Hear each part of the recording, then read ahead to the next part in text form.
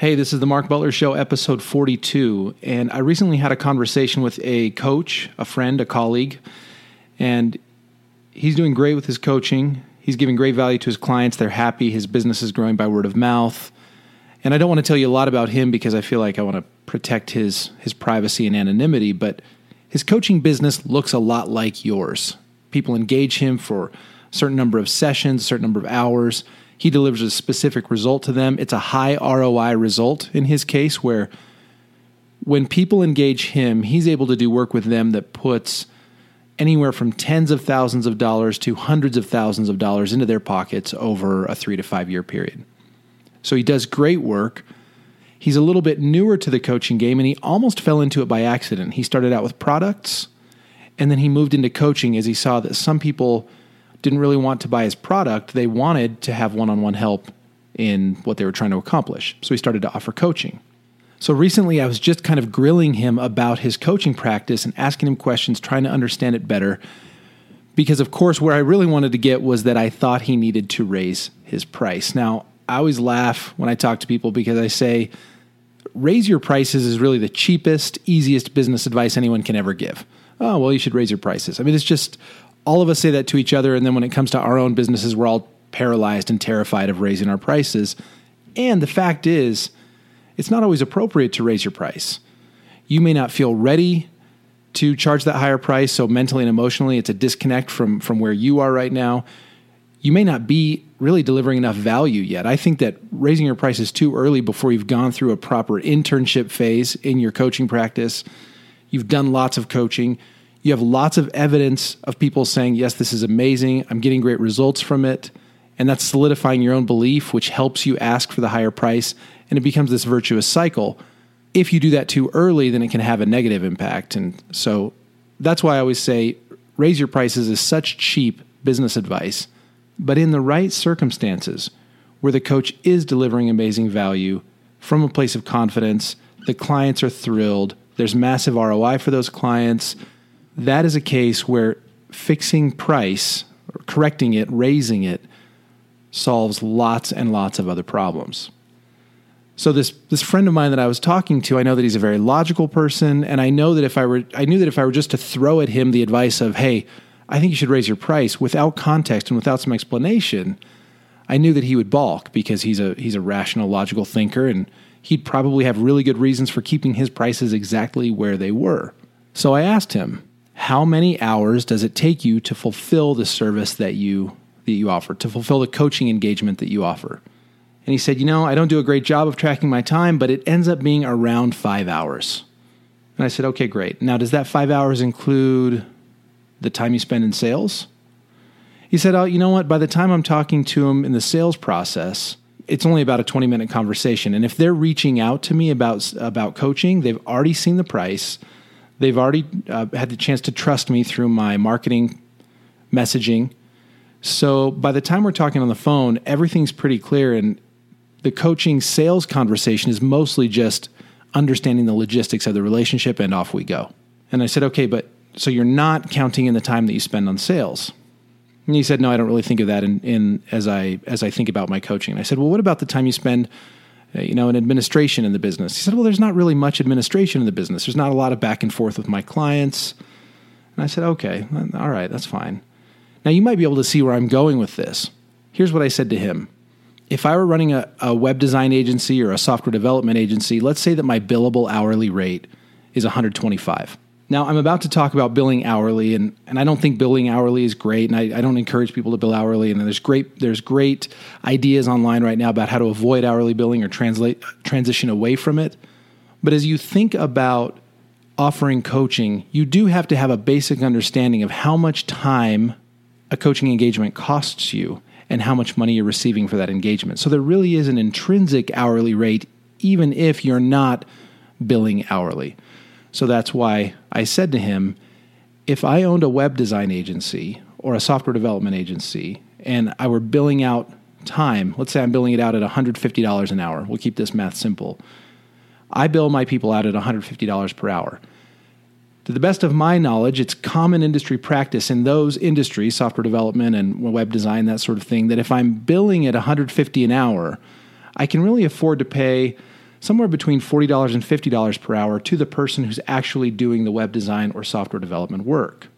Because I need about a third of the money to go to the fulfillment of the thing that we've sold, about a third of the money to go to the operation of the company, and about a third of the money to go to sales and marketing. And that's all very rough math, but it drives home the idea that if I'm only thinking about the time cost of delivering the service, I'm not acknowledging the time cost of running my company, even if it's a company of one, and I'm also not acknowledging the cost of acquiring a client.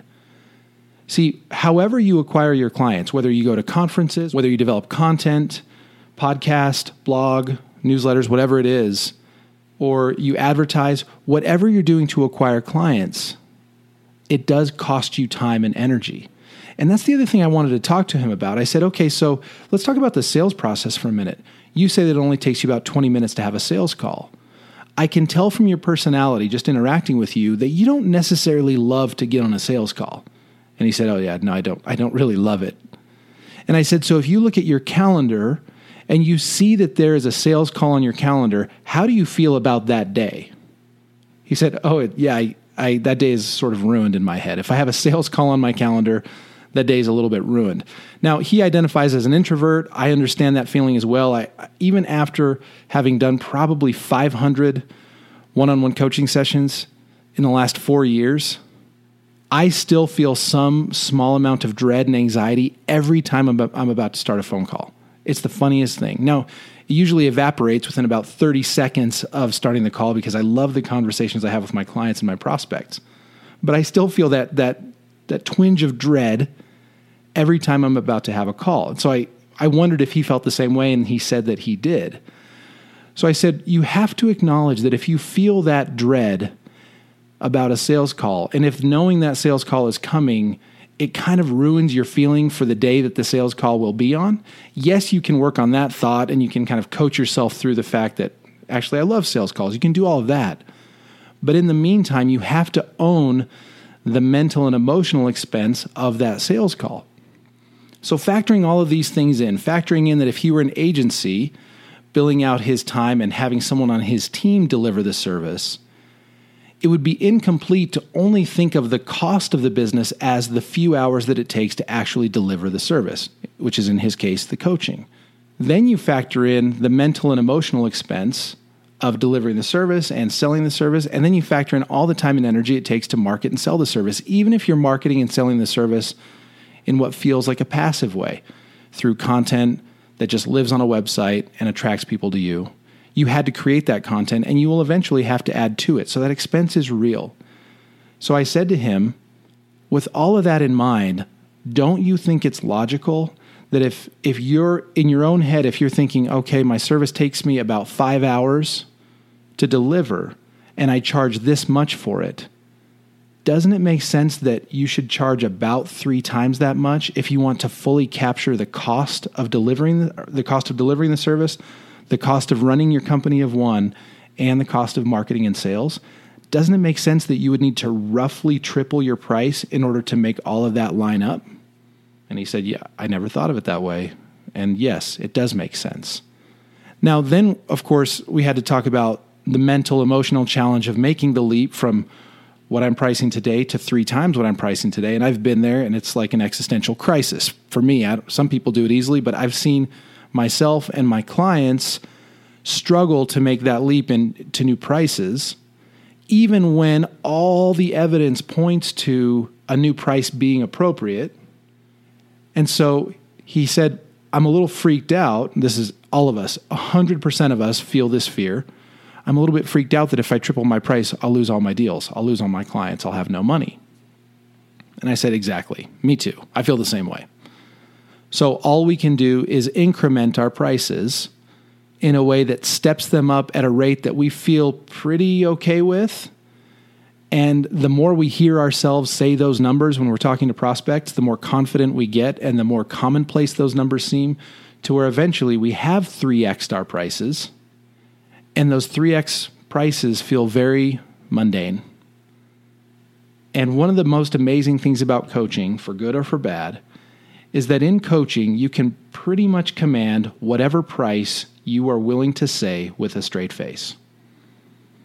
Now, whether you can sustain that price is a function of your actual ability to deliver results. But in the moment of the sales interaction, if you can deliver a price, if you can state the price with total certainty, that certainty is what gets the prospect to say yes. Because you're stating the price as though it were no big deal, and then your prospect is saying in his or her head, well, it's obviously no big deal to him. I guess it's no big deal. Now, some percentage of them will still say no or not be able to afford it or whatever. But at the end of the day, you'll be getting the right price for your services as long as you can actually deliver the value that sustains that price. Because if you do raise your prices too much too early, then you're going to have unhappy clients, which will hurt your confidence, hurt your energy, and kind of take you back down to where you were, and then you'll have to climb your way back up. So that's why maybe incrementing your prices at a comfortable rate is the way to go. But from the CFO's perspective, all I can ask you to do is think not just about the amount of time it takes you to deliver a service and build your price around that. I'm asking you to consider how much time, energy, and emotion it takes to deliver the service, how much time, energy, and emotion it takes to market and sell the service, and how much time and energy it takes to be the administrator in the business. All businesses have some administration to them, and you have to acknowledge that as you pick a price for the work that you do with your clients. One of the worst things that happens here is that people tend to underprice because the work feels so easy. So they say to themselves, they say to me, you know what? I charge what I charge, but the reality is what I do just feels so easy and so fun. I would really do it for free. I mean, it's a breeze to do what I do. Awesome. I'm so glad. I feel the same way about my business. 4 years in and maybe, 400, 500 sessions into my business, it feels very easy to get on the phone with a client, get on the video chat with a client and say, here's what we got coming up. Let's talk about it. How you doing? How you feeling? Yep. I need you to go make this much money. Okay, great. It just feels smooth and fun and easy. But not only that has nothing to do with my price, because what matters is the value that I'm actually delivering. I've realized that I am my client's kind of financial conscience. I carry a lot of my clients' financial stress for them. I see things that they don't see. I'm in dozens of businesses, which lets me give them insights into their peers' businesses. That's huge value. Just because it feels easy and fun to me does not mean I should lower my price. It might actually mean I should raise my price. So you have to disconnect that in your head from your price. You have to think hard about how much time, energy, and emotion fulfilling your business actually requires of you.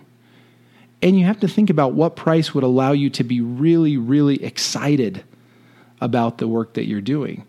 There is some price at which you'll say to yourself, oh, I could do this forever. And that dread I talked about earlier, I still feel it, but it has gone away. It's almost gone compared to where it used to be, because I finally realized every sales conversation and every client call is me earning an amazing living, doing work that I think is value added in the world and is fun for me. So even though I still feel that little bit of kind of introvert existential dread before every call, it's almost gone. And that's in large part because as time has passed, I've gotten better and better about my pricing. And I feel like the value I'm getting for the value I'm giving is aligned. I hope that's useful to you. I hope you're loving your business this week and you're doing work that challenges you and that you enjoy. And I will talk to you next weekend.